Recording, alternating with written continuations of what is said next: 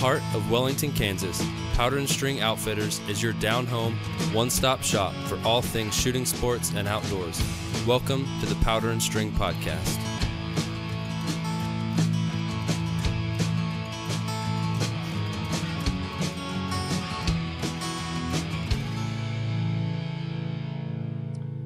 All right, welcome everybody back to the Powder and String Podcast. I greatly appreciate all the listeners tuning in today. I have with me John Beard. And John, you are the owner of Birds Only Taxidermy. Did I get that correct? That is correct. After 28 years. 28 years. So I came across your Facebook page probably 8 months ago or a year ago. And I was just blown away at your talent. So for any of our listeners out there, if you want to see some of the best taxidermy that you will ever see, I highly recommend you go onto the social media, Birds Only Taxidermy, and look at John's work. It is mind-blowing.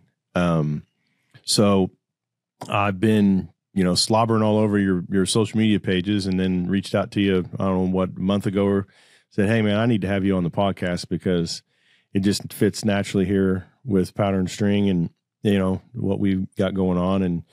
And so back and forth, and here we are today. And John, if you would, why don't you just start off by maybe telling the listeners out there a little bit about yourself and, what you do and where you're from and all that good jazz. Yeah. Kip, I'm just glad we finally got this pulled together where we get to do this. But again, my name's John Beard. I've been doing taxidermy for 28 years, just turkeys.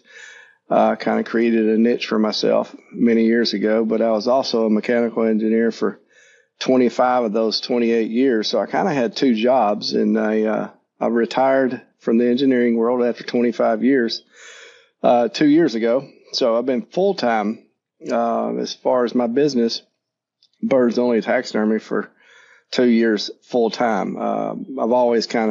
It's always been a full-time job. I just always had to do it at night and on the weekends. But I just do turkeys. I get a lot of compliments as far as being the best. And I'll be honest with you, I don't look at myself as the best. I just look at myself as one who's just doing what he loves, and people love it.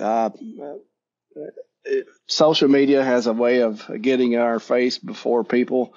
Used to years ago, only time anyone knew who you were was if you went to a show and won. And if you were lucky enough, you got in the NWTF magazines. And because there wasn't Google, there wasn't computers when I started, there was your own marketing. You had to put a mount in a Walmart or your local sportsman store just to even be noticed. So the journey's been great for me. Thanks to social media, it's gotten more and more popular and bigger. And it's the way it usually works with the marketing side of it. But I still don't look at myself as the best. I do enjoy my work. I even enjoy looking at it.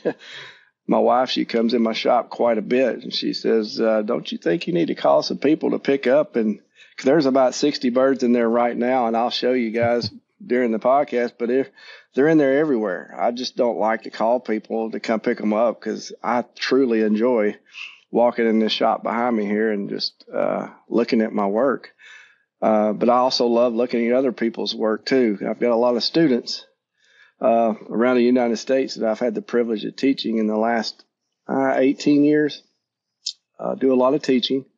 Teach a lot of classes. Just taught one this week, Monday and Tuesday of this week. Had a guy come in from South Carolina.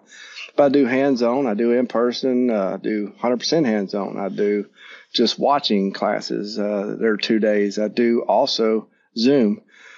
Thanks to the technology world, I'll offer Zoom classes as well, where they get me for a year, and they get to hang out in my shop every day I'm in there. I log into my Zoom, and you can click on the link if I send it to you. Of course, if you're a student, and you get to watch me all year. That's a lot of turkey mounts for people trying to learn. It's a great benefit because to me, it's the best option, if you ask me, because you get to see it over and over and over, and you get to interact and talk with me and ask questions, and versus a 2-day class. You get me for 2 days, that's it. But the Zoom has been very popular as far as the teaching aspect of it. So it is. It's, COVID, hit everybody with a right hook, and my classes, sorry, hummingbird just about hit me in the head, but my classes, my go-to was Zoom. That has been the best decision I ever made as far as the class portions, but I still have a lot of high volume. I average about 300 to 400 turkeys a year, range as far as the business itself. I have 2 employees, one full-time, one part-time. Part-time, she just helps manage. She helps me with the chaos. I mount turkeys. Right. I just love to mount turkeys. My full-time guy, he's going to, hopefully maybe in 6 years, I keep telling everybody I'll turn 60 and I'm fully retiring from the public's eye. I will still do taxidermy, still will be a part of it, but I will be detaching myself from the public as far as that goes. But Birds Only will still be here, still will be going, but I'm hoping to hand that off to someone capable and has the ability. So you got a plan.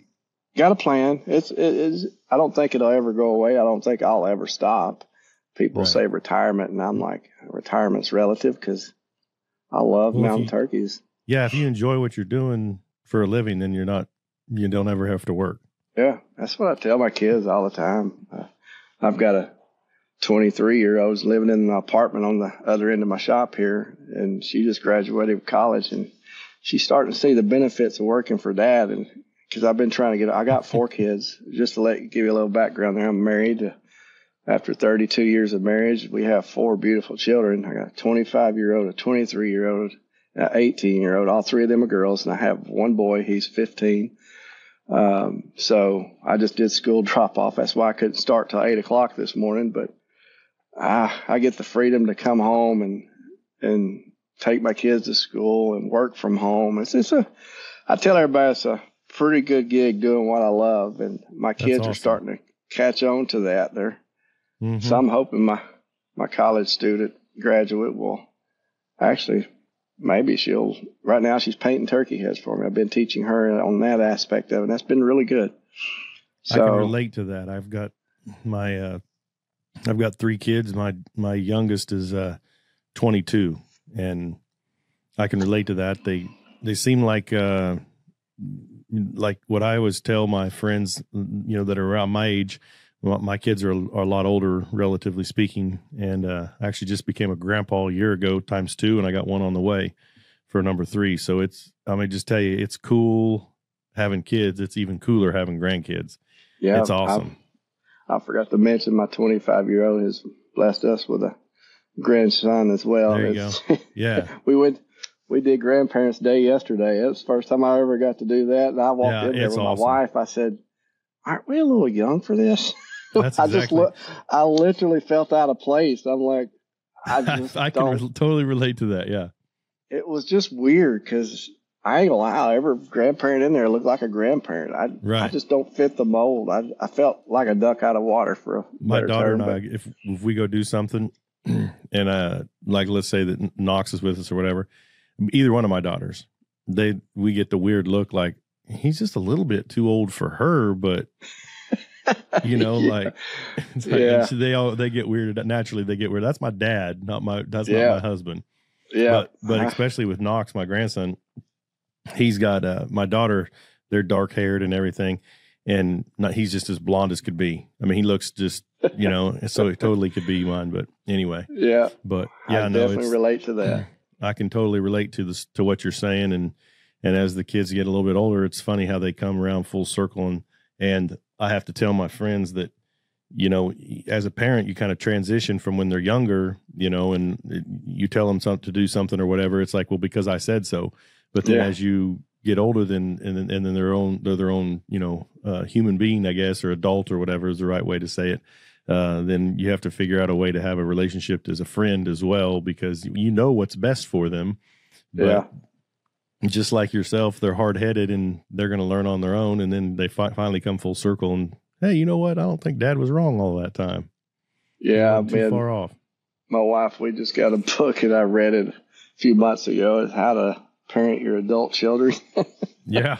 It's just parenting, man. There's so many phases and levels. Yes. It never ends. And it's been a beautiful journey. Don't get me wrong. Just like everybody, we have our ups and our downs, our pains, our struggles, our joys, our excitements, but it's family. That's what family is. Absolutely. Amen. It's not perfect, but it's us. It's who we are. Right. So John, share with our listeners out there where you're located at. I'm in Dixon, Tennessee. I'm right off of I-40. I'm about 30 minutes west of Nashville, Tennessee. A lot of people, I'm right off I-40. I'm 2 miles from the exit. Pretty convenient spot, and it's always been a good spot. We're in our only home we've ever lived in since marriage, so it's the only home our kids have ever known. We've got 2 shops out back that I built. The one I'm sitting on in front of right now I just built this shop 2 years ago prior to me retiring from my day job, just so I'd have a place to work full time. Needed more room, of course, but But anyway, it's Dixon, Tennessee. It's where I'm at. I've been right there. I've got some real close friends of ours. They live there, right outside of Nashville. And I'm drawing a blank right now. They're up on the northwest side, kind of up in the hills or mountains or whatever you want to call it.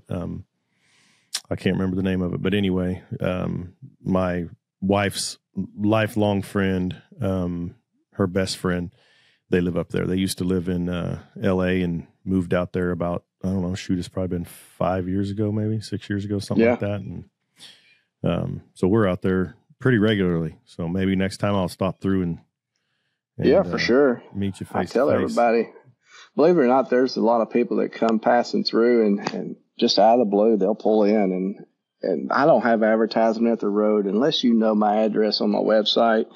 You know, most people don't even know I even exist here, except for the people, of course, that's known me for years. But I have people sometimes just pull in just to want to meet me. I was like, I was driving through and thought I'd make a point to stop. I was like, all right, good thing you caught me, because you never know if I'm in or out or where I'm headed. It's been I look back at all the people I've got to meet over the years, because I get birds from all over the U.S. and just great people. Don't have anything negative to say about our industry in the taxidermy world. It's just been a fun journey. It's turkeys, but I'm constantly trying to get better and better and better. It shows, because I can tell you, I mean, I've seen taxidermy. We've got taxidermy in the shop. I've got taxidermy. You know, if you're a hunter, you've seen taxidermy, and I don't, to my knowledge, I don't know that I've ever laid eyes on one of them that you've done in person, but man, and I know from seeing pictures and, of other taxidermy, and then you see it in person, like, man, pictures don't do it justice. I can't even imagine what that's going to be like at some point. I know that I'll have the ability to lay eyes on some of your work, just because of where you're located. Yep. I tell my students, because for an example, to get to even remotely close to what I'm doing today as a taxidermist took me roughly about 15 years of just pain and suffering, trial and error. And because, like I said, there wasn't a Google, there wasn't, anybody teaching. You couldn't get people to teach. Back in the day, it was hush mouth everything. And I begged. It was probably like a cult, like nobody wanted to let their secrets out. I'm not gonna lie. I think I would like to say in the turkey industry for sure, I kind of broke the mold on the teaching thing. I've always been an open book, one, but two, what was important to me is my time. I've always looked at my time as being my most valuable asset, no matter whether it's in my shop or in my family life. And I've always said, I'm an open book and love to teach. I just want you to pay me for my time. And it's pennies in comparison to, and I tell them, I said, like, for example, one of my Zoom students, he's very, very good taxidermist today. His name is Seth French. He's down South Georgia, great guy, and he just learned through Zoom. And I've never met him before other than through Zoom. And his first turkey mount, now look just as good as what I'm doing today. And I remember shaking my head and calling Shane Smith and I, we do a lot of co-teaching and just expanding our industry in general together as a team. And I remember sitting in the picture and we're just shaking our heads because what he accomplished in one setting after being on Zoom for, let's say, a couple of months, he was able to mount something that took me 15 years. That's amazing. That's awesome. Today, with the technology and the open book mindset of sharing what we know, our industry's gotten better. Now there's turkey taxidermists everywhere, good turkey taxidermists. And that's a big deal because used to it was one person, he'd get 700 to 1,000 turkeys a year. I mean, it was great, but now, that's spread out all over the states, which makes it more, to me, better for our consumers and our customers because now you don't have to pay shipping. You don't have to go spend 12 hours of driving. Now I've got a guy that's probably in your area I can refer you to and let you look at his work because it may be just as good as mine. Yeah. So we kind of share the wealth, I guess you would say, because there's so much work, turkey work, people just don't know. Yeah, that's just, I love that mindset. I 100% agree with it. I've always said that, competition is best in business. It doesn't matter what it is. And to have that mindset of helping others, I mean, that's genuinely what it's all about. There's nothing really more is. There's nothing more fulfilling that I get as a business owner, is when one of my employees is successful. When I see them and the businesses that I own, it's not my employees are not going to be lifelongers. It's not like, man, but it's a stepping stone. It's a starting point. And when you see those employees that, have been with you for 2, 3, 4, 5, I've got some that have been with me for over 10 years. When you see them go and be successful, man, that's what it's all about. I mean, it's just, knowing you had a part to play in that. It's just, it's very fulfilling for me. It's gratifying. It's edifying, actually. I tell all my students all the time, because there is nothing I love better than seeing them succeed. And and out of all the, let's just say, a few hundred people I've had the privilege of teaching, I think of Ryan Scares. He just won second in the world show. I can go down the list of Nick Walkers, the Seth Frenches, the Josh West. There is so many good people out there today and man, they are good. And I say good, they're better than I am in some areas, doing just as much volume as I am. And to me, that is the pinnacle of success for me because I had the opportunity to teach someone that, something they were already passionate about. They just didn't know how, to where now they have full-time businesses. They're at home. They're not working for the man per se. They work for themselves. They're successful. They're running a great business. That's awesome. And every one of them are taught how to, take care of your customers. In other words, I'm not teaching a money-hungry business, get it while you can mentality. I'm teaching them how to have a self-sustaining business that will always be there as long as you treat your people, one, with the most respect and give them the best quality that you have to give at a great price. I said, and you treat them right, do what you say, you will always have work. I don't care what it is. But in the taxidermy world, we're starting to get some bad raps about long lead times and stuff like that. And it is a part of the business that a lot of people don't understand. I get calls. I just had a call yesterday. Want to know how his turkey was looking, and he just dropped it off 3 months ago.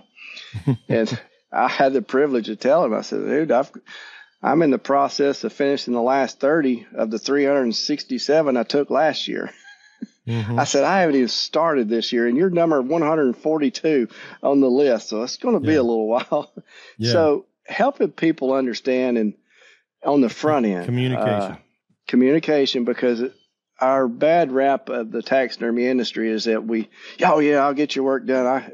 We get your money, and we don't call you back for 5 years. That is not a good business. That will never self-sustain itself. It's going to have a huge mark and a negative to it, but some taxidermists will tell you straight up, if you come to them, I know one of my good friends, good student, he's 4 years out, 4 years. And, his work is magnificent. It's just 4 years. Some people don't want that. And but if he's up front with people and tells them up front, exactly. It's 4 years, then they know that it's going to be that, and they have that expectation. And if he gets it done in 3.5, then hey, they're tickled silly. Yes. And that's like, I offer an expedited service, which means I put you in front of the list. In other words, if you pay the extra, which that's $2,000 is what people pay just to have a turkey moved to the front of the list and mounted down. Well, that's predicated upon me just doing that and you agreeing to it, but that doesn't come with a 2-week turnaround time. And that, from my fault, I'm having to learn, and I just did a post recently of explaining expedited and what that looks like. What that means is I put you at the front of the list, but there's maybe 18 more that's in the front of the list. It's on that expedited list, and now you're number 19. So your expedited date isn't predicated upon a certain turnaround time or a date and time. It's expedited. You're at the top of exactly, and but again, it's me explaining that, it's communicating that with the customer. He's, for this perfect example, he thought it was going to be a 4-month turnaround time. He said it's been 4 months, 9 days. I said, well, let me explain expedite to you. And that's whenever I learned, okay, I need to clarify. People need to understand what expedite looks like and what it actually means. Well, when you get, for our listeners out there, if you're just listening to this and you're not on, don't have the ability to look at it from the video standpoint, just do yourself a favor. You will enjoy it. Go look at his work. I mean, it's what you're putting out is not something that just happens quickly. It's perfection takes time, and what you put out is world class. And I'm gonna refrain names. One of my good friends is a plastic surgeon. Love him to death. Does great work. Awesome person. About as good of a human being as you're going to find out there. And he's a big time hunter. And my wife and I, a dear friend, and my wife and I went over to his house several years ago, and he had decided he was going to try to do some taxidermy, and he had some bobcats. I'm just going to leave it at that. It's a good thing he's a dang good plastic surgeon. But one would think that somebody who's a doctor and a plastic surgeon, it would be a natural transition, to go into taxidermy, and I can just tell you that's not a good assumption. I'm just going to leave it at that. And I love you to death. The doctor knows who I'm talking about. Yeah, and I get it, and I know y'all may have heard of Carl Ray. He was known for his day and time, but his famous quote is, "It ain't rocket science, Bo." And he come and picked up a bird I had the privilege of doing for him, and he said, "You don't go to a foot doctor for a backache." He's just trying to help you understand that I've always been the guy that, like, if I get me and my son's getting ready to go on our first ever elk hunt here in 2 weeks in New Mexico. Yeah. Mexico? New Mexico. Yeah. Okay, yeah. And we've never done it before. But guess what? If my son's successful on getting a nice bull, I'm going to be researching and doing my homework, and I'm going to be picking for me the best elk taxidermist that's out there, because that's who I want to do. I was going to ask that question. I mean, that's one of the questions I got in my mind, that I want to go over. I've got more than what we can go over in this time frame, but you don't do any. I mean, I know the name of your business is Birds Only Taxidermy, and I know nothing about taxidermy. But one would think that taxidermy transitions over from birds to deer to elk to maybe not fish, but please explain that. I get calls on all of them. Yeah, I'm glad you're asking the question because it's one I get asked a lot. I actually had a class question this morning via Messenger, want to know if I taught a reptile class. So I see when people see the word taxidermy, it comes with many different avenues, and it's all relative to the person. But I was hoping years ago when I come up with birds only, well, birds is a very broad category, and I've recently still thinking about doing it. I'm probably going to pull the plug this year or next year. My daughter come out of her marketing class, and she come home excited and said, "Dad, I got the perfect name for your business." And she is Beards Only. Obviously, my last name being Beard, and turkeys have beards, and so it's kind of the perfect name for my business. So I'm probably going to be switching that eventually. So are you announcing that here on Powder and String Podcast? It's first. Yeah, you are hearing it here first. I'm not going to lie. Shane's been trying to get me to do it for a long time, and it just makes sense. It's just agree. A logistics deal, and I'm not going to lie. It's about a $7,000 investment to rebrand and name, as far as my website and all the other stuff that comes along with my logo that I've had made and that I use for my business. It's just making it happen. But I'll be honest with you. It's, I look at all the marketing tools. I'm really retired. I'm really just doing what I love. I do get to make a great living at what I do for me and my family. Very blessed in that area. It's just, I don't have to do it. So whenever I make these kind of decisions after 28 years of doing it, I'm like, if there was a day that would have been a great idea. But yeah, how did I not think of that? But kudos and to I know, yeah, no doubt. And it's like, because she definitely come out with a great name and a marketing tool for the business, but we'll see. Right now, that is my game plan.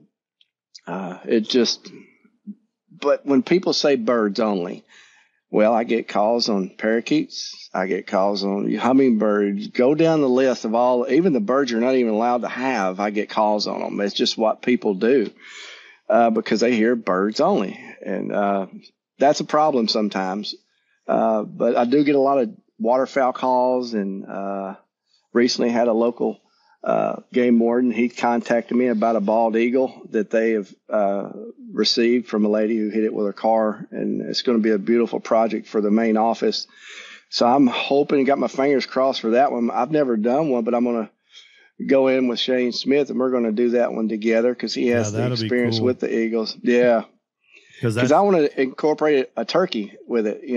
There's many avenues you can go artistic wise with it. So yeah, I can't wait. I hope you get to that. That's going to be cool. Yeah, we'll do another podcast on it. Absolutely. It's definitely going to be one of those I can show step by step in the podcast where we can show phases of it. Like, we're in the setup phase or the skinning phase, and definitely things we can do that, because it's going to be a big deal project wise.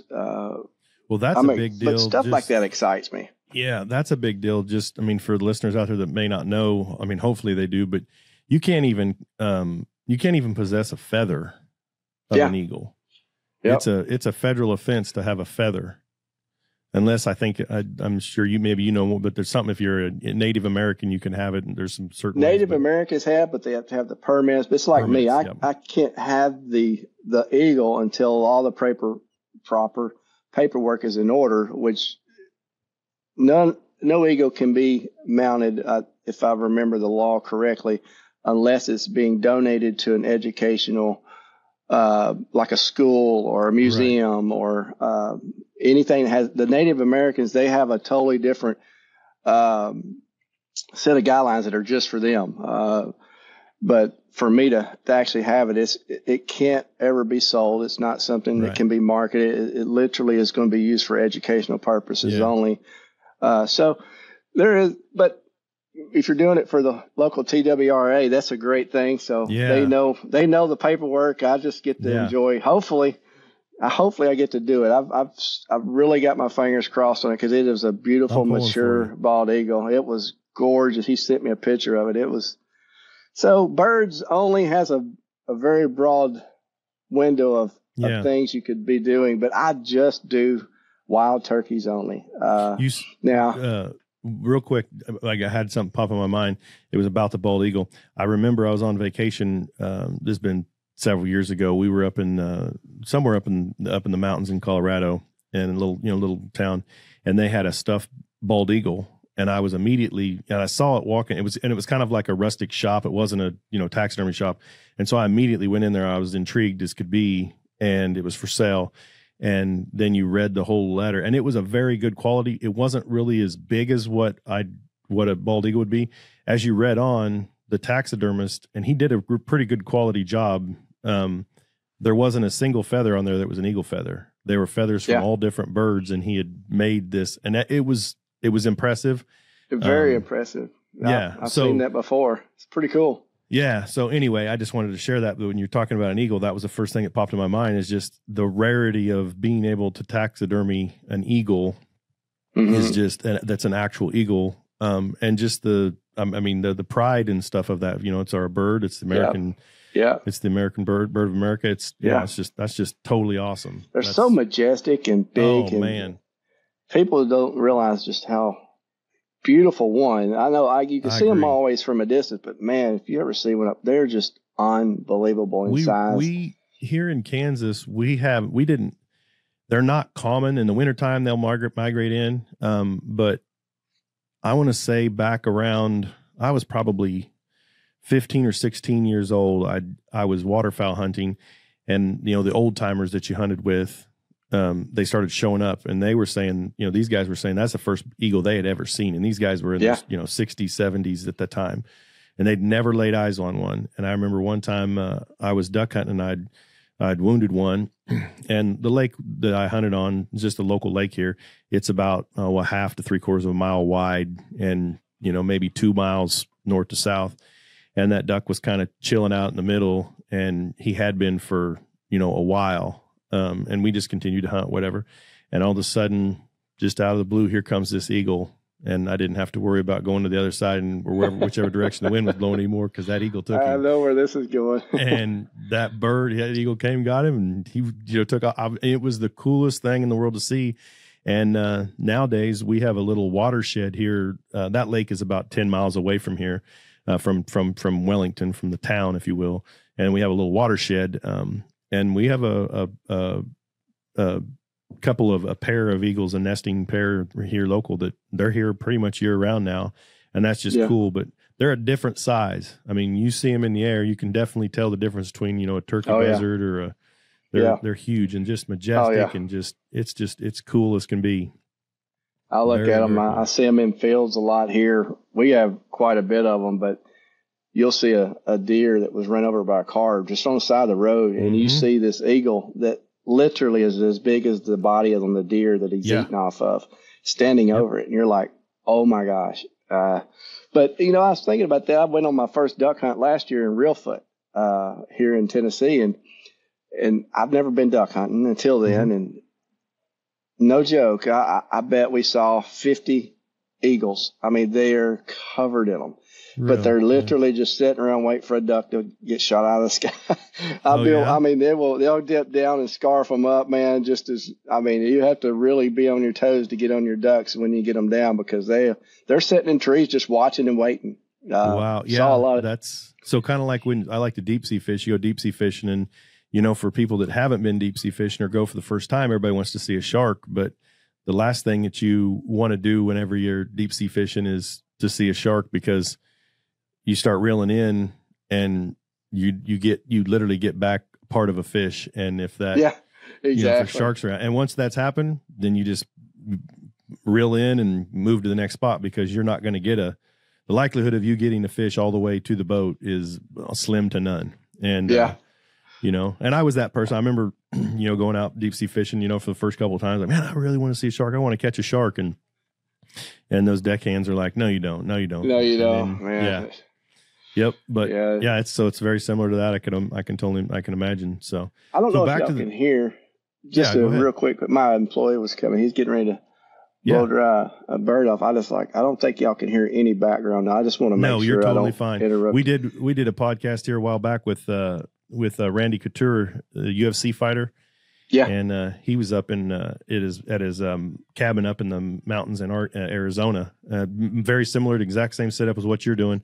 And they were putting a metal roof on his house while we were going. So I got you. And we don't do any like this right here. We're not going to cut this part out. I want it to be raw. I don't want it to be manufactured. About the only time that we really do any kind of editing or anything like that is if you got to use the restroom or something, and we'll just pause it for a minute and then start back up. So that way the listeners don't have to sit there and wait for 2 or 3 minutes. But good. Well, it helps me to know that. Yeah, I'm new to this. So it's I just want to make sure I wasn't doing something I shouldn't. So I shut him down though. I said, no, don't blow dry. No. He went back in. You're totally fine. It's not a big deal at all. So back to the taxidermy and the difference between, so I'm assuming that you'd said just a few minutes ago that your son goes and shoots an elk, that you're not going to do the elk. You're going to find somebody else to do it.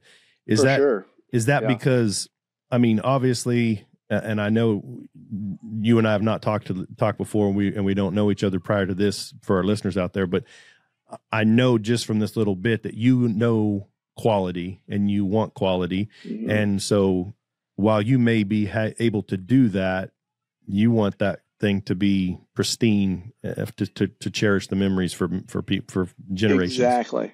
And, and this is a great opportunity to compare and contrast how you can actually, this is how I try to teach my customers whenever they call me. A lot of people will window shop, and I get that, and I totally support that, encourage that, because I tell people, don't just assume because they say they're a taxidermist that they're going to give you the quality that's in your head, because of social media, we've educated a lot of people over the years, and people know the difference of good-looking taxidermy and really bad. And regardless of what people say about it, we've educated so many people to where they know what they want in their head.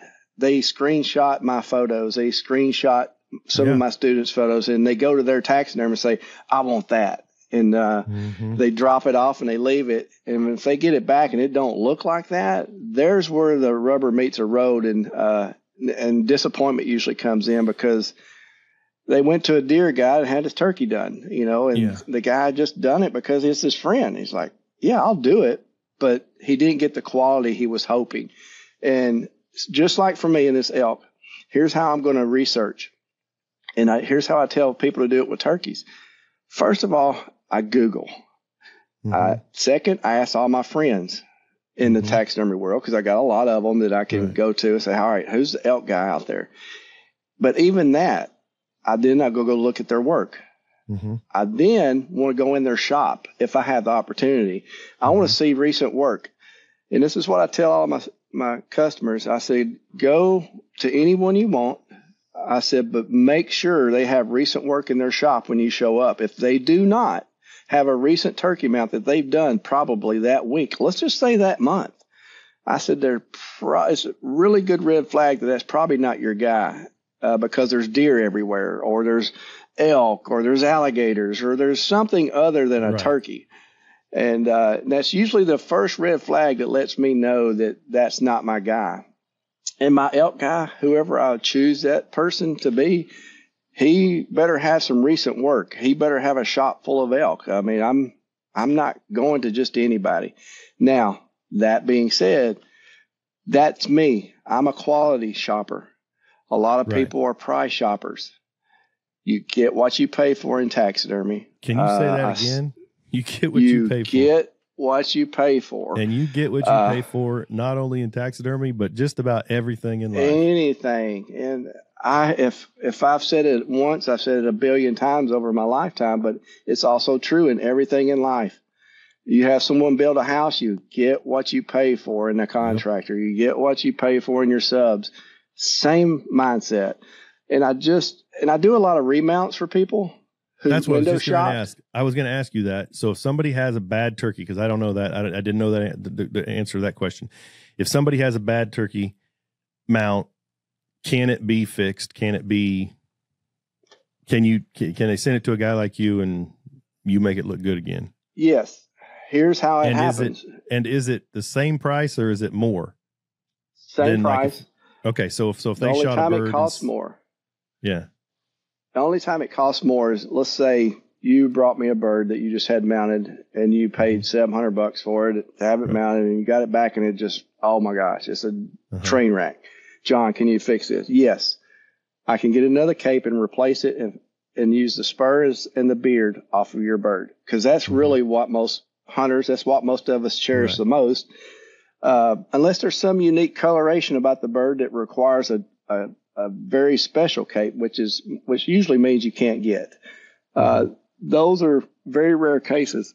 But like if you brought me an Eastern, yes, I wouldn't charge you for another cape. I keep Eastern capes all the time. But if you brought me an ocellated turkey from down around Guatemala, and you have to fly there, well, guess what? That's going to cost me anywhere from $500 to $1,500 to get a cape, just for a cape, because they're only in Guatemala. They're only in that part of the world, and I can't just call somebody up and get it. We just had was it Jeff Buds? Is that who we had on a couple weeks ago?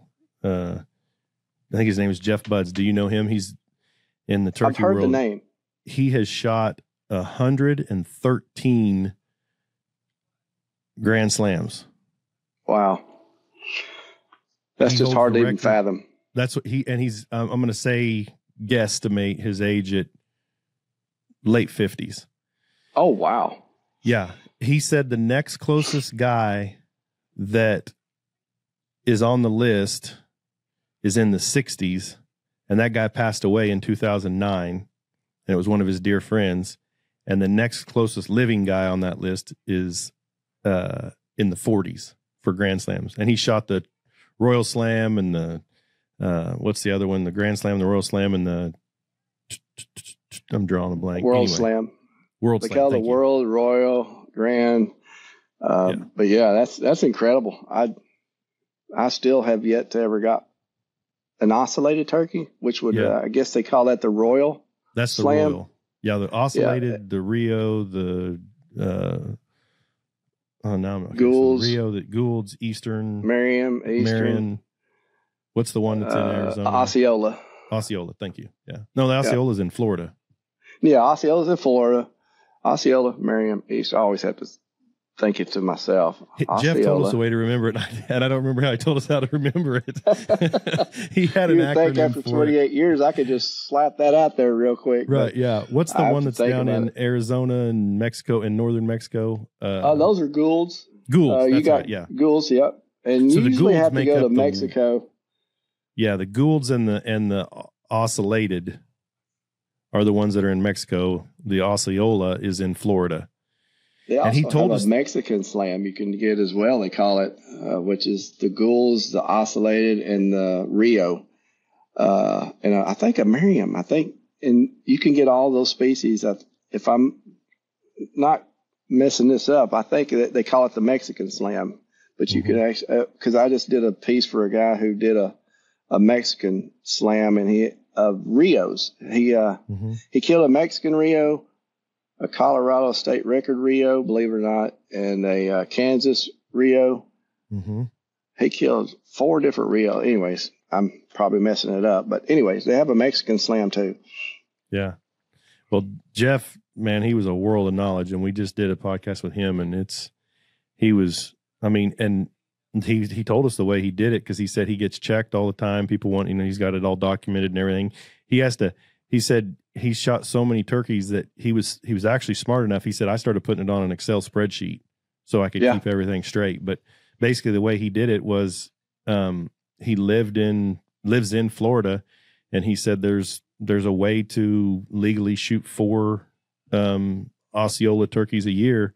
And so he was obviously shooting the other 3, species. And so he would so every year he was basically for the last, whatever that'd be, 25 years, he was shooting 4 Osceolas. But he said he just had it. He's got a younger son, I think, 10 years older, a little under. And he's going to, he said, we're going to start focusing on him. He said, I don't think I'm going to shoot as many anymore, but he said he thinks his son's going to, He's going to try and get his son set up. Yeah. That's pretty incredible. I think one of my friends, his name is Tim Yates. He just got the 50 states. He just got 49. One in every state. 49, yeah. Yeah, because so Alaska doesn't have them. Jeff talked about that too. He's got one in all 49 states too. Yeah. He's done that. Yeah. This guy, I mean, about every 3 or 4 word out of his mouth was a gobble. Or a cluck. I've always been, people look at me because I do turkey taxidermy as some turkey expert. But your last name's Beard, and I never even. I know it. It's just very fitting. I was actually telling my wife I'm thinking about building another shop because I need more room, and I just built this one. So I was looking at a new address, and they're not even 5 miles from where I'm at right now. It's Turkey Creek Road. So I said, man, that'd be fitting. I said, birds only taxidermy. Or beards only, depending on what I wind up with, on Turkey Creek Road. There you go. Who does just turkeys? So Have you ever been called a turkey? Oh, I've been called a lot of things. Turkey was one of the nicer versions of things I've been called in the past. But yeah, So let's get back to I'm having a good time and we're getting off track. Yeah. Back to being a turkey taxidermist as opposed to a big game or whatever. Obviously it's different, and I'm also assuming that fish is a completely different world all on its own. Totally agree. I can't stress it enough to find a specialty. I get it. There's guys out there that do everything, and they're probably pretty good at all of them. I've always tried to encourage people just to find people that specialize in their art. There are deer guys. That's what it is. There's deer guys. It is. It really is. And it's just, I look at what is this, Rick Carter and the people that are just unbelievable with whitetail. Well, I know other whitetail guys too that are good, but these guys are a whole different level of good as far as if you know what to look for. I'd have to be educated. I'm not a deer guy. I'm not a duck guy. I don't Have you care ever about done anything other than a turkey? Years ago, I did my own, couple of my own deer just to see what it was like. I wet tanned it, did everything in the research at those particular times because there was no Google. But I mounted a couple of deer, and I ain't gonna lie, I thought it was pretty easy. It was kind of boring to me. So I didn't really do it moving forward, of course, but I've done a couple of deer in my lifetime. I've done one duck, swore I'd never do another one. My cousin, he asked for a duck for me. He said, come on, just do it. I swear I'll never do that again. I did one pheasant. What I was going to ask too is that, again, when somebody has zero knowledge of taxidermy, I would assume, and we all know what assuming does, but I would assume that duck, turkey, quail, turkey, I mean. People look at a pheasant like Shane, he'll tell you it's just a baby turkey. It's just a bird. They have humerus bones, they have leg bones, they have all the parts that most birds have. And but here's where I draw the line. My mind, my eyes, my brain is literally 100% of the time thinking about a turkey, looking at a turkey, studying a turkey, every aspect all the time. Mm-hmm. To pull out and do a pheasant or a duck of any species of duck, that's mind blowing. I still shake my head at some of my students that can stop doing turkeys and all of a sudden switch over to do a deer and switch over and do a duck. My mind doesn't work that way. Well, it's probably as we already said, it's art. You're an artist. And we have an in-house engraver, Brian. He is amazing, talented, sends his work all over the world. But he'll say that when he starts on a project, he wants to finish that project because his mind and eyes and everything is flowing in that. And he doesn't just engrave on firearms for us. He also has his own shop where he builds from scratch spurs, buckles, bits, anything. It's a full blacksmith shop basically. And he's got a crew, and everything. And they build everything from raw metal. And it's amazing. They've sent, like I said, they've got spurs that's on the show Yellowstone and all the ones that have came off of that. He sent, 15, he got 15 or so pairs of them that are on there, and they're all hand engraved. None of it's laser. It's all made from hand. but it's the same thing. It'd probably, or saying to a cabinet builder, go frame me out a house. Yeah, they both work with wood, but it's different. Very different. And I just, my mind's always there. In other words, I'm not switching gears, and that's, to me, that's very important.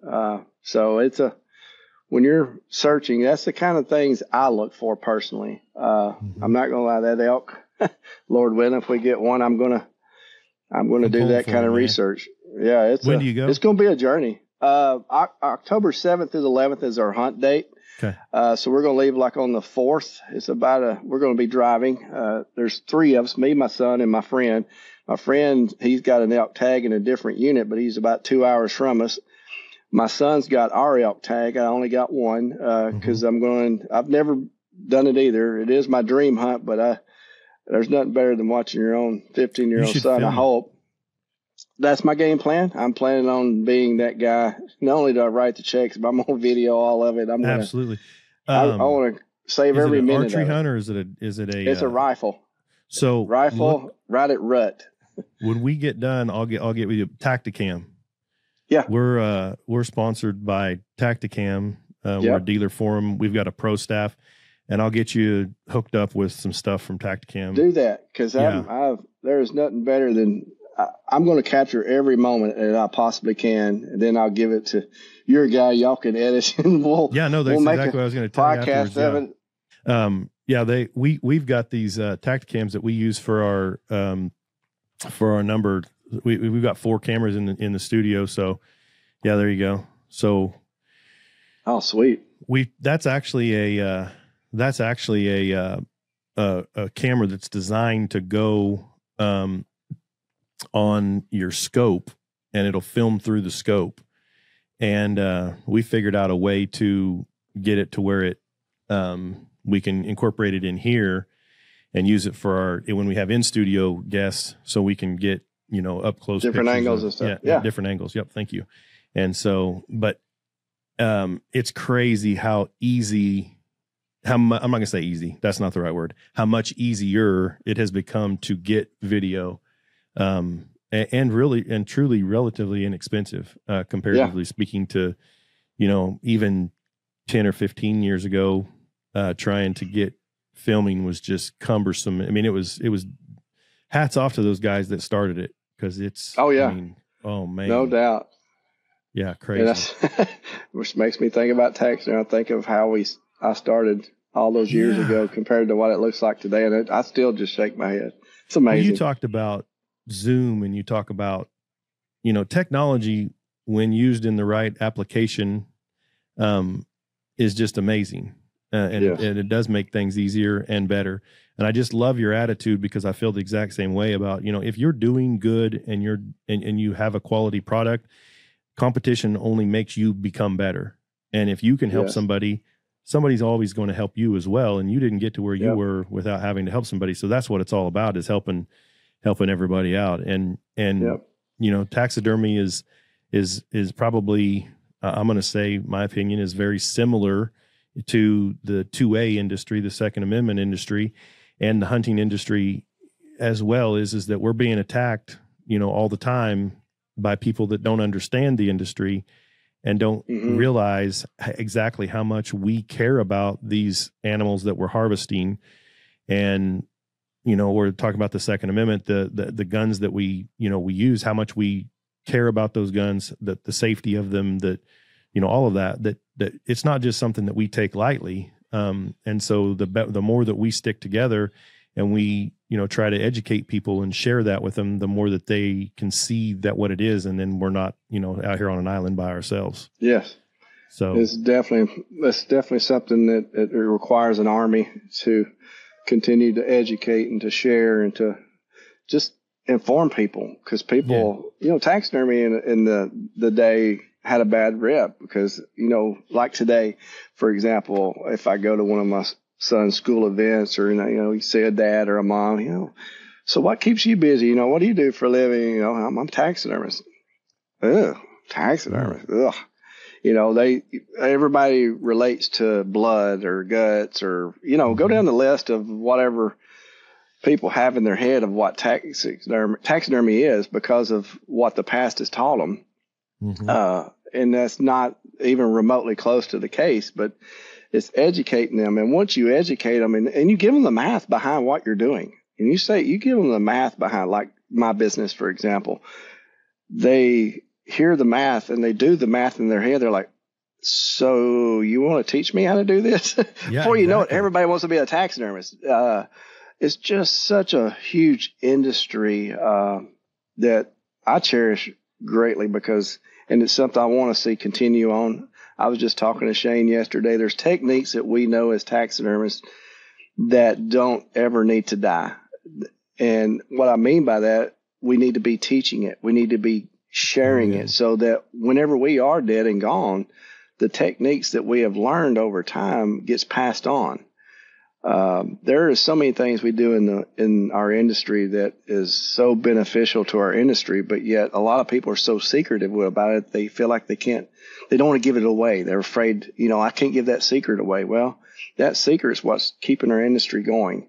Yeah. And some things never should die. So I encourage Shane, because he's a wealth of knowledge. Yeah, that secret wasn't a secret that somebody else shared their secret with you. So, and that's not necessarily a secret. So don't you have a responsibility to pass that along? Yeah. And that's, I really believe we all in our industries, regardless, have a obligation to pass it on. If we don't, it will go away. It's like our amendment, our rights to carry and bear arms. It could go away anytime if we don't fight for that and stand together. I watched a video on your social media page, I believe it's your Facebook page, and you talked to your consumers about preparing the bird, shipping the bird, that kind of, and how important it is. And can you kind of give the listeners out there, if they've harvested a turkey, what's that look like? What's the best way to set up that taxidermist for success? Yes, that the very first thing I do, and I tell everybody, is to 3 or 4 paper towels, folded up and placed in a sandwich bag that has a roll of electrical tape or zip ties. Some people are going to zip ties. Anything simple and light. This all compresses to a very small, a package no bigger than my hand and just as thick as my hand. Put those in your turkey vest. The moment the bird's harvested, immediately I take out personally 1 or 2 paper towels, stick it down the throat, take the others, wrap around the head. Then I slide the sandwich bag over that, seal it with tape. I immediately drop it in a big Glad trash bag. That's how I take my birds out, like Santa Claus. I throw it on my back. I don't grab it by the feet. I literally drop it head first down in the bag and walk out with it that way, all the way to my shop. That is the ideal way to get it home and get it frozen before you ship or bring to me. After that, shipping is pretty simple. We've kind of dumbed it down over the years, but shipping, you can second day guarantee it, second day ship it. Don't overnight it. After it's been frozen solid, what I tell people to do is those black and yellow lid totes you can get at Walmart for $4 or $5. Get one of those, drop your bird in it after he's frozen solid, wrap him in some paper towels or something as an insulator, tape it shut, address written on top in Sharpie, take it to UPS, FedEx, whoever, and send it second day to my address on a Monday, no later than a Tuesday. I don't want them to wait till Thursday or Friday because it could sit on a dock over the weekend, thaw out more so, and leak, and they could throw it away if there's anything that leaks. That's why I tell people to wrap them with towels or something to help capture any moisture, because if the bird's frozen solid, it takes 3 to 4 days for a bird to thaw. And a lot of people don't know that. They think, do I need to put it on dry ice or anything? Yeah. So you don't need to be on dry ice or nothing. You don't need salt. There's these things that old school ways of doing things that we don't really need to incorporate anymore. Unless you're in the jungle in Guatemala and you don't have a freezer. Yeah, salt's good then, but if you got a freezer, you're coming back to the camp, skin that bird out, which you have to in Mexico because you can't bring meat across the border. But once you get there into camp, skin it out, put it in the freezer. Don't put salt in it. Salt's not needed it's a preservative if you're in the jungle and you don't have a freezer to immediately put your bird in. That's the only time salt That's where it come into play at years and ago. Most of the time, if you're going to be down there in the jungle, given the logistics, everything, you're going to be on a guide, and they're going to know. Well, that's the thing. This is where I've educated my hunters. You think they should know, and I tell them every year. Now I've got a new rule going forward next year. This is a big deal for my hunters. For if that bird does not come back skinned my way, and I send all my hunters with a video of how to. And I educate them on what not to do and how to do it. But if it comes back not skinned my way, it's an additional $500 to be added to their taxidermy bill when I get it back, because I have to overcome their laziness of not staying with their bird, not skinning their bird, and allowing, because what they believe is, and what they're being told is, well, the guide says they do it your way. They know everything. So they get back to camp. The guide takes their bird off in another part of the camp and skins it. They don't see nothing. I'm like, never leave your bird. Do not ever leave your bird. They will butcher that thing to pieces. And I ain't joking when I say that. And I don't mean that lightly, because I'm tired of having to recall the customer whenever I get their birds finally, and I get it and they are butchered. Yeah. And they just flip out. I'm like, there's no way that bird was spotless when I killed it. I said, totally get it. And I go through the scenario. I said, I know exactly what you did. He said, yes, you're right. I said, well, because of that, now you've got a trashy bird that needs a new $1,500 cape if you want it mounted. And they may never go back. These are people that are spending $6,000, $7,000 to go kill one bird. And they just assume that guide knows what they're doing. Do not assume. That is the first number one rule. Well, that's Do not assume your guide and people. Yeah, I would have thought that. It's a big deal, and it's so frustrating. I've been dealing with it for years. What is if I shoot a bird today, what's the wait time for you right now? You have 3 options, and I say that because they all come with different dates. Option number 1, it doesn't have a date, I do not give a turnaround time, and it's $1,100. It is the cheapest rate out there for my quality and for what I produce. To me, that's the best deal. But that's predicated upon you don't call me, I call you. I don't give you a turnaround. If I want to take 16 months or I want to take 6 years, that's on me. I get to do that. That's what that price comes at. Because some people don't mind the wait and are okay with that. But I let them know up front when they're choosing their price range. The next option is a year or less turnaround time, and that's at $1,500 for that. All these options come, bases and limbs are extra, depending on what they choose to put it on, because you never know, and the sky's the limit on that kind of stuff. But $1,500 for a year or less turnaround time. That's option number 2. Now, the third is expedite, and that's $2,000, which means I put you in the front of the list. And you get done in the order of the expedite list. And sometimes I just had a guy call me this morning. My expedite list is caught up. He's expediting an oscillated turkey. Well, guess what? I'm mounting it next week because I don't have an expedited list right now. So expedite, but again, that's $2,000 too. So they have 3 options. You can go from $1,100 to $1,500 or $2,000, and it's all up to you. I'll be honest with you. A lot of people expedite. Most will do the year or less. Now, the reason why I kept the $1,100 option, you don't call me, I call you thing, is because I still want to make it affordable. And some people think $1,100 is still not affordable, but in today's industry, that's very affordable for what people are charging. So, and I'll be honest with you, that's probably the lowest scale in our industry. I would say.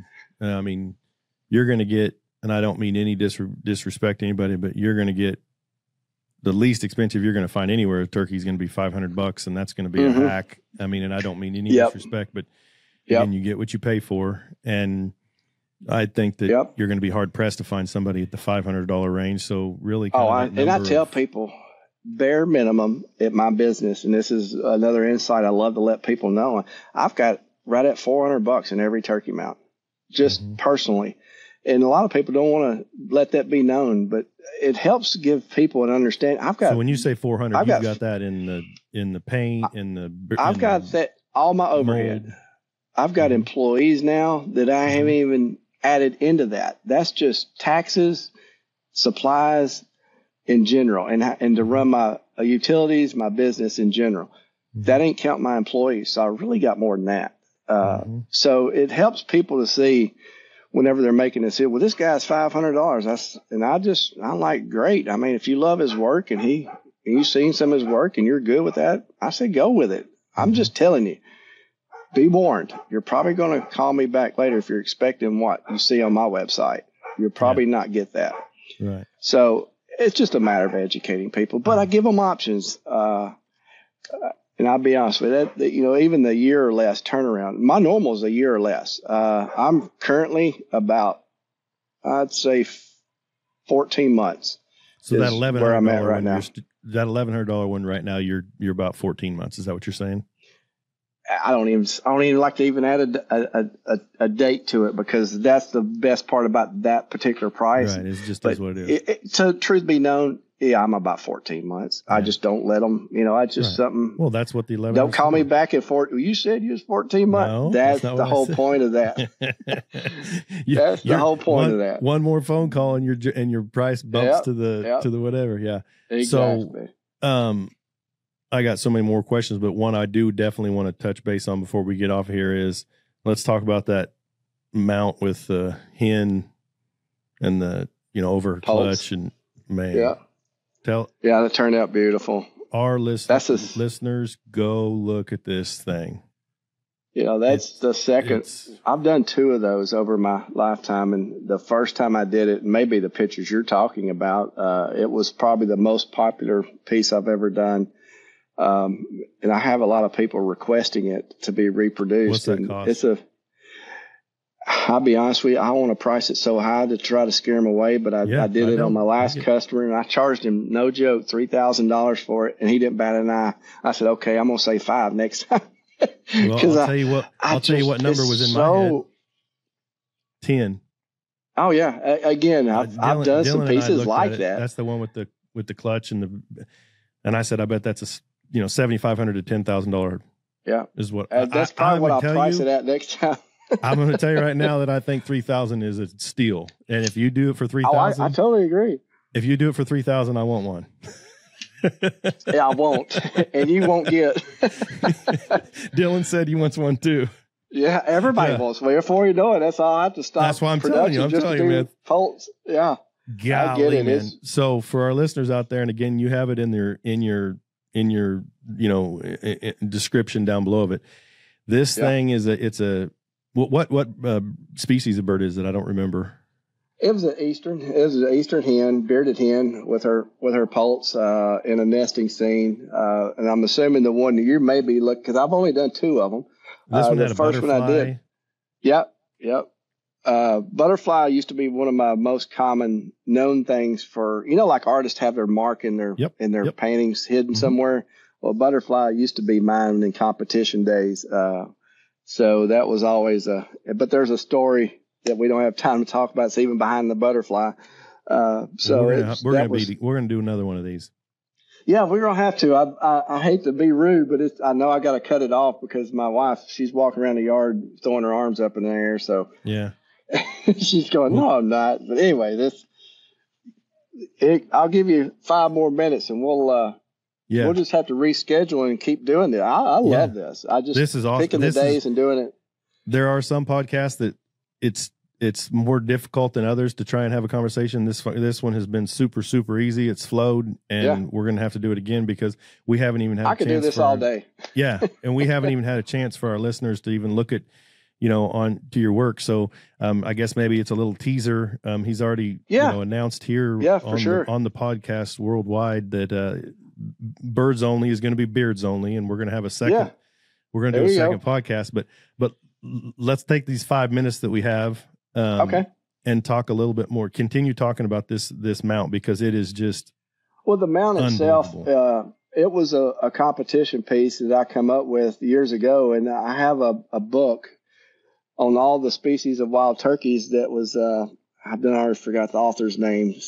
Forgive me, but he's now deceased. But he was like the god of turkeys because he spent his whole life researching turkeys, and this particular book had a nesting scene really close up, really gave you very insightful looks of what a hatching scene looked like. And I said, you know what? I'm going to a competition with that. So it was I said, I'm going to do that with a picture of an actual. Originally, that's where my idea come from to do it. And but cool. What was cool back in the Tennessee Titans day when we first got our NFL team, I was sitting upstairs in my bonus room watching one of our games. As a year, I think we went to the playoffs and actually with the Super Bowl.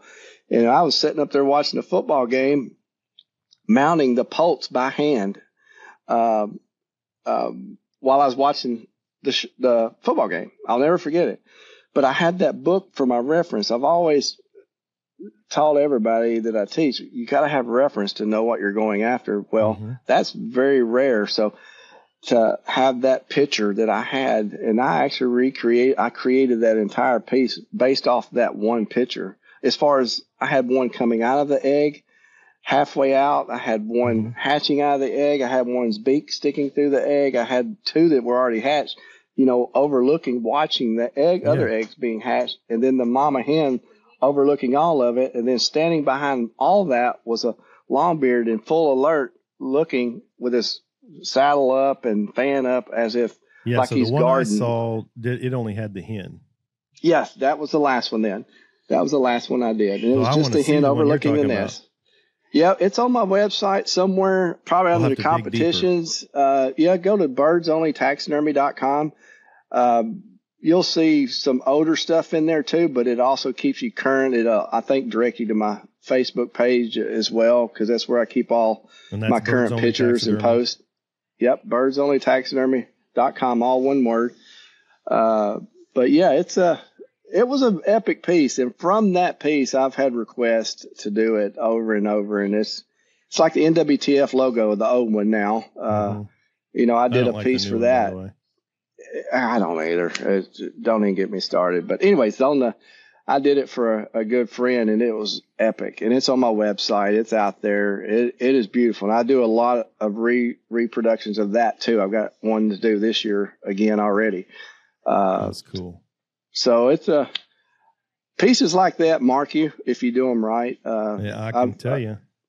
That's one of the most popular pieces I've got to do in my lifetime. So very proud of it, actually. Yeah. For our listeners, it's the one he was describing. Obviously, it's a nesting scene, both of the two that he's done, but the one I saw only had the hen in it. But I mean, it's got when John says poults, he's talking about the babies, the eggs, the chicks, if you will. Yep. And they're being hatched. And I know in the description in there, you got those from a turkey farm, I believe is what it said. Yep. So none of them were harmed, for the, No. So that way there's nobody out there going, well, man, some hunter went out there and just, That's usually the first question that usually gets asked. That's why whenever I posted, I made that known right in the post right off the bat, because it's general questions, most, did you kill them? Those kind of questions. No, we didn't kill them. All these are poults that have died of natural causes from an actual chicken farm. All chickens and poults, believe it or not, actually look very similar. It's very easy to are actually replicate. Yeah, these particular ones that you saw come from a turkey farm. Oh, okay. So no, they weren't chickens. They're kind of, even chickens are even more yellowish looking. Yeah. Versus the poults, the turkeys. I know you got to but we're going to have to do this again, because I got another dozen questions at least to ask you. And yeah, for sure. And I apologize for having to cut it off for so soon. It's just right. No, we got a little. My wife had plans. Yeah, and that's happy wife, happy life for sure. I'll tell you what. Let's try to do this once a month at least, or once every 2 weeks. I mean, Fridays are my best time to shut myself down early in the morning like this. I try to relax on Fridays. Ever since I retired from my day job, I swore I wasn't going to do Fridays, Saturdays, and Sundays ever again, working wise. So, because that's all I've ever done. Yeah. So, anyways, we'll definitely make a point. Yeah, absolutely. And I want to tell you again, thank you very much for being on here. And, again, for our listeners, if you want to see world-class taxidermy for turkeys, look no further. Birds Only Taxidermy, soon to be Beards Only.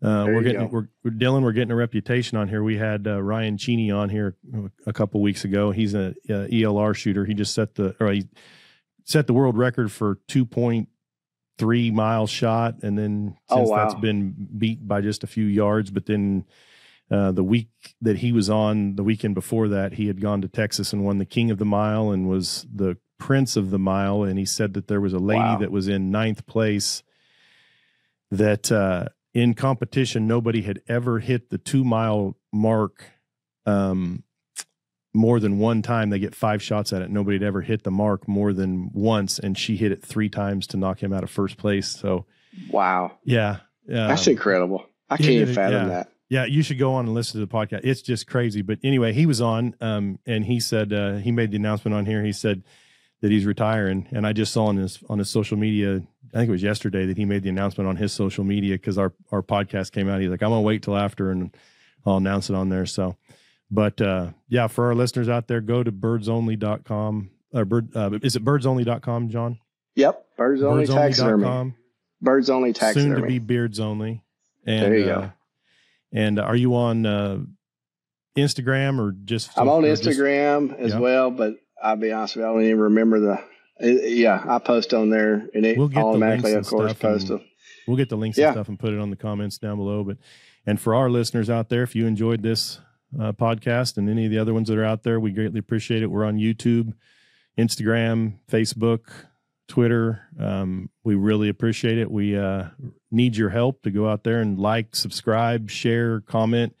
It absolutely helps us in our algorithms. Being Second Amendment, we are pushed to the bottom, and everything has to be organic. So please go out there and like and subscribe if you like what you're listening to here today with John and I. And John, thank you very much. I greatly appreciate it. Thank you, man. I really appreciate it. Absolutely. Thoroughly enjoyed it. I look forward to doing it again real soon. For sure. Absolutely.